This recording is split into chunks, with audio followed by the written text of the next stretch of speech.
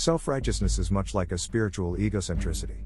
It constitutes a secular type of love that thrives under conditionality, one in which is only existent after an individual meets the adopted standards of the condemner. Oppositely, unconditional love is a holy love.